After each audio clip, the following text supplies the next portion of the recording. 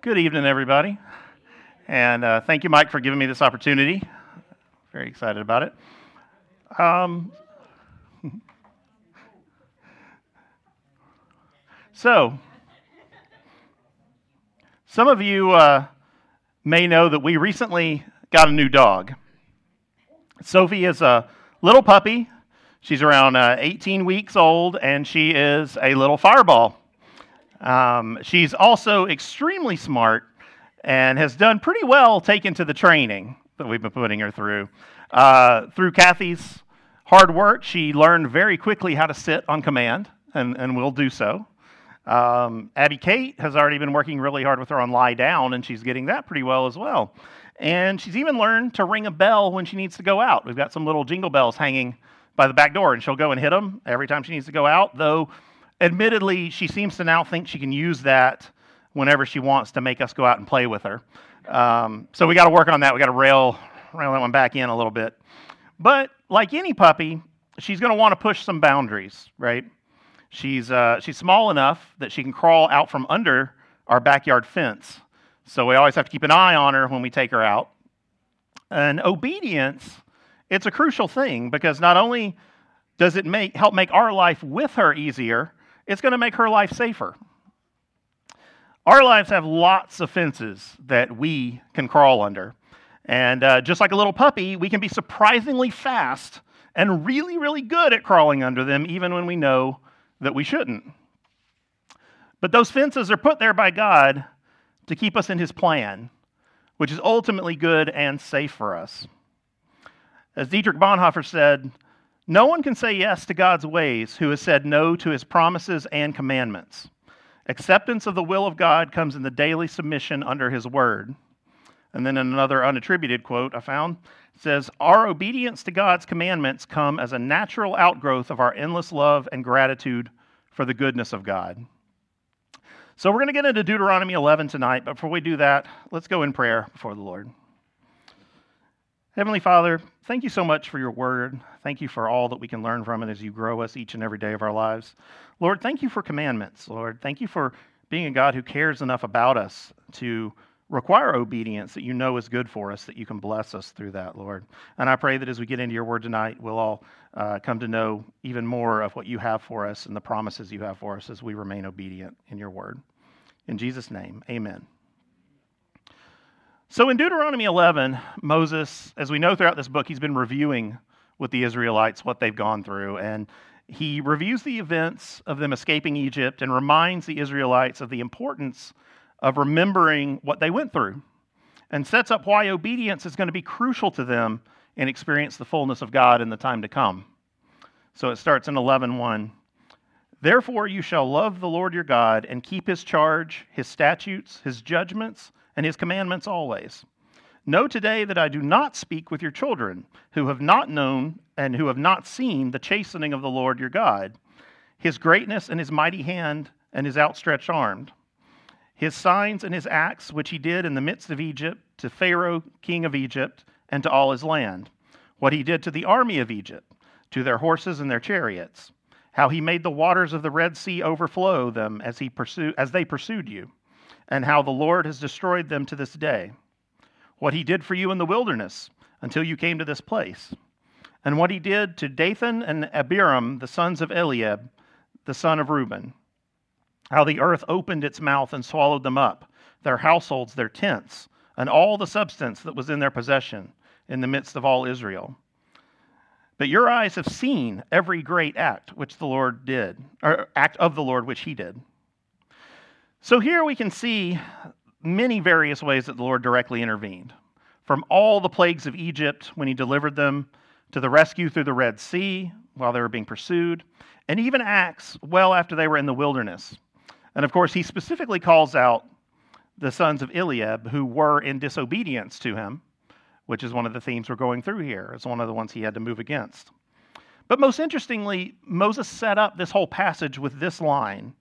If you remember, he said, know today that I do not speak with your children who have not known and who have not seen the chastening of the Lord your God. Moses is speaking to the seniors of the people who've experienced the hand of God directly.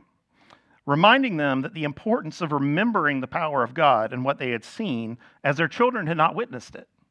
They had walked through the desert following fire, following clouds. They had been fed in the desert.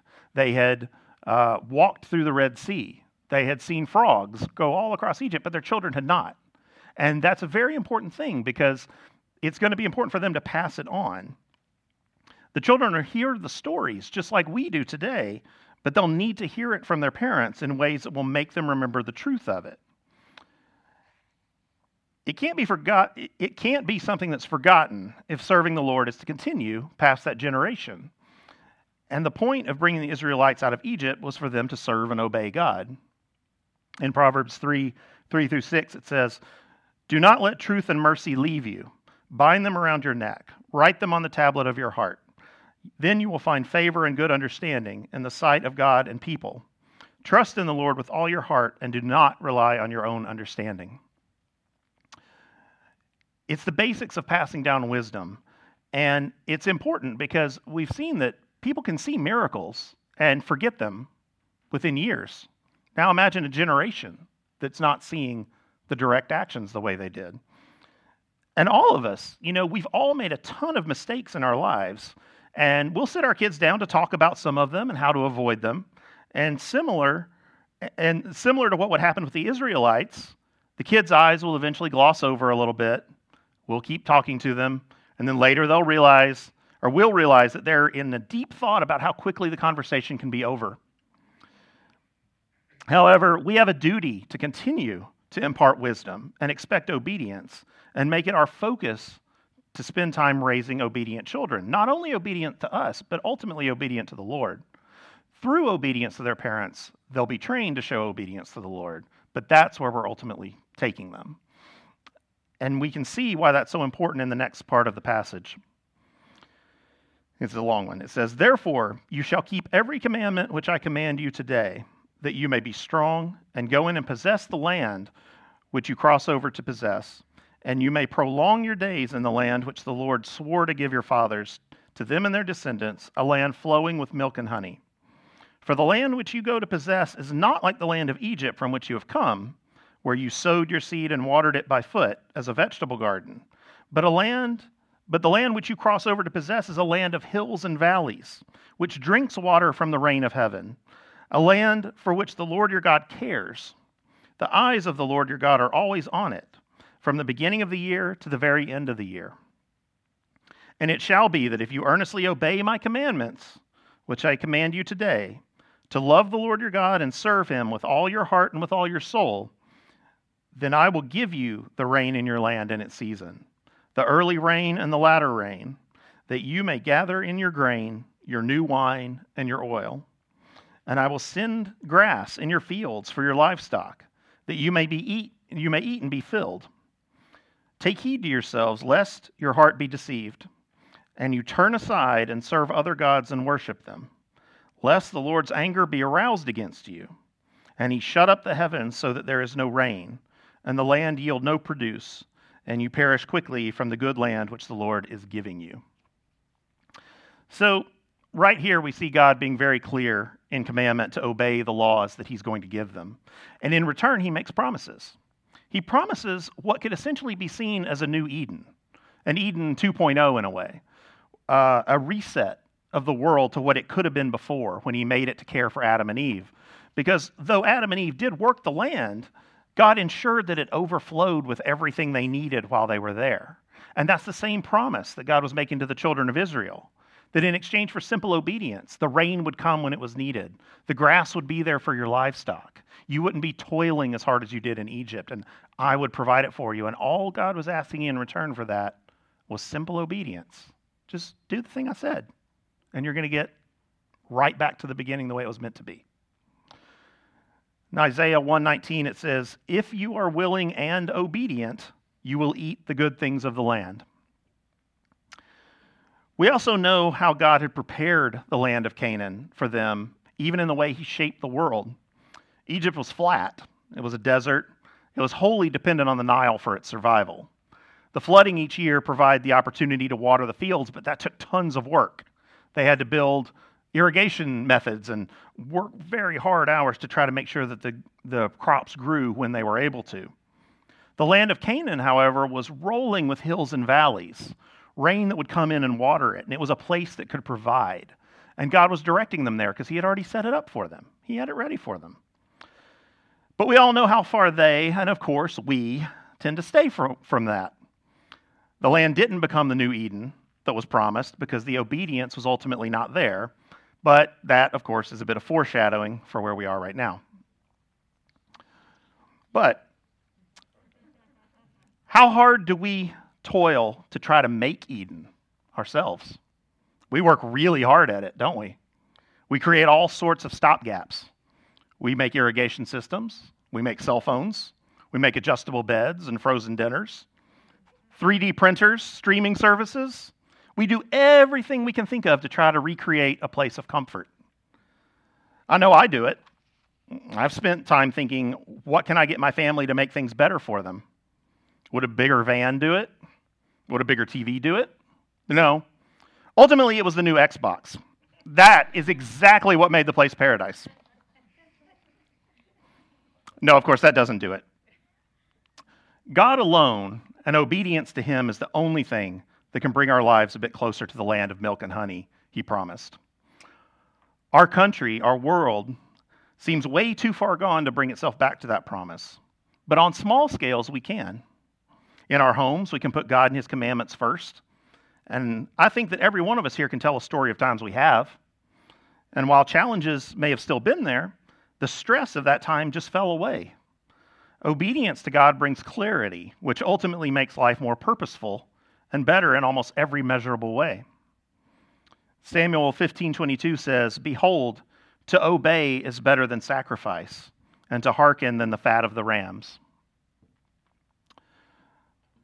Then back in Deuteronomy it says, "Therefore you shall lay up these words of mine in your heart and in your soul, and bind them as a sign on your hand, and they shall be as frontlets between your eyes. You shall teach them to your children, speaking of them when you sit in your house, when you walk by the way, when you lie down, and when you rise up. And you shall write them on the doorposts of your house and on your gates, that your days and the days of your children may be multiplied in the land of which the Lord swore to your fathers to give them, like the days of the heavens above the earth." Occasionally, we will see people who have verses on their doorposts.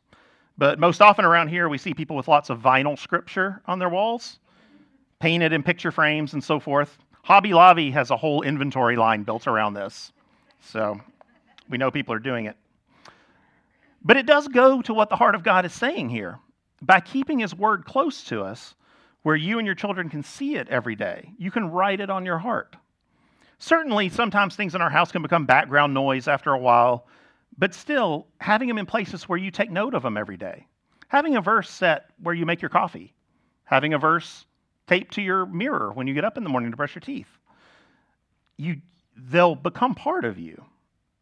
And God knew the value in this for us, and that it would shape and that we should be shaped by it, and we should pass it on to our children and make it an important part of their life. I'll tell you as an aside, one of moments that made me so proud was Tyler was ordering various printed flags for his room of all sorts of strange stuff, Moai statues and Fortnite characters and the word fart. I don't know. He was doing all kinds of stuff. But he did, however, order a flag with a particular scripture of Psalm in it. And I asked him why, and he said, "I want to see it every morning when I wake up, just to remind myself." And it was a big, gigantic flag, and all it had on it was Psalm and then the verse. And I apologize, I can't remember the verse offhand right now. 119, was it 119? It was 119. And that's all it said in big yellow, Psalm 119. And he has it right by his bed when he wakes up. And I'll tell you, that really did something to me, that he would want to remember that every morning when waking up. So it has meaning. So going back to Deuteronomy 11:22 now, it says, "For if you carefully keep all these commandments, which I command you to do, to love the Lord your God, to walk in his ways, and to hold fast to him, then the Lord will drive out all the nations before you, and you will dispossess greater and mightier nations than yourselves. Every place on which the sole of your foot treads shall be yours. From the wilderness in Lebanon to the river Euphrates, even to the western sea shall be your territory. No man shall be able to stand against you. The Lord your God will put the dread of you and the fear of you upon all the land where you tread, just as he has said to you. Sadly, we know they didn't get the entire territory, even during their conquering time. They relatively quickly lost their way, but it does show us what could be possible if we just stuck to God's word. It was all there waiting, and it was made clear to them. In verse 26, it says, "Behold, I set before you today a blessing and a curse.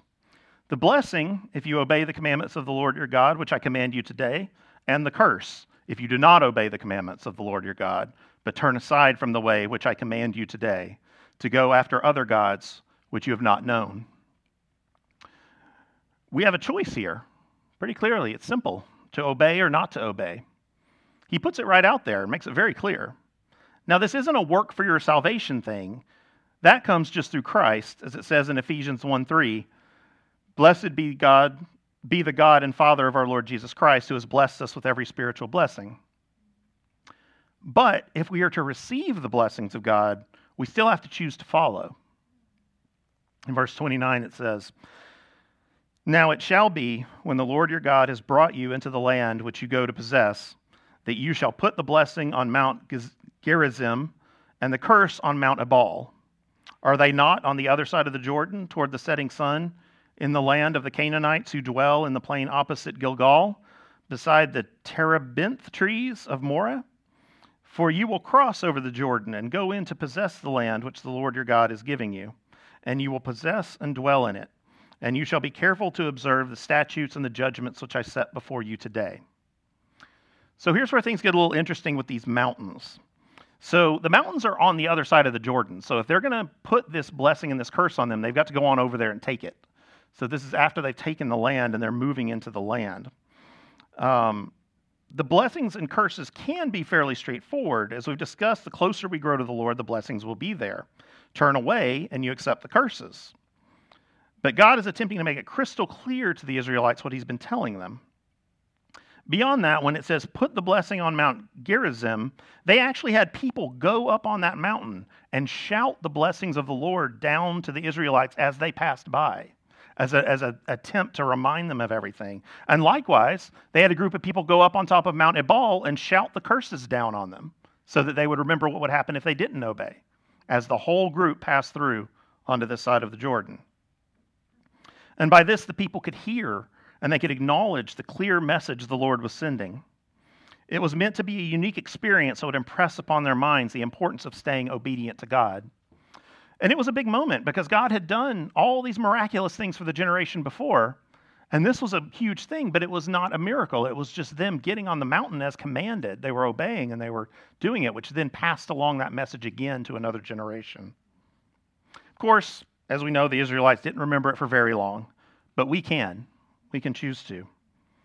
We find ourselves between two mountains even today. We're between Mount Calvary, where Christ died for us, and the Mount of Olives, where he's going to return someday. And we too can walk through the valley between those mountains with obedience and accept the blessings that God has for us.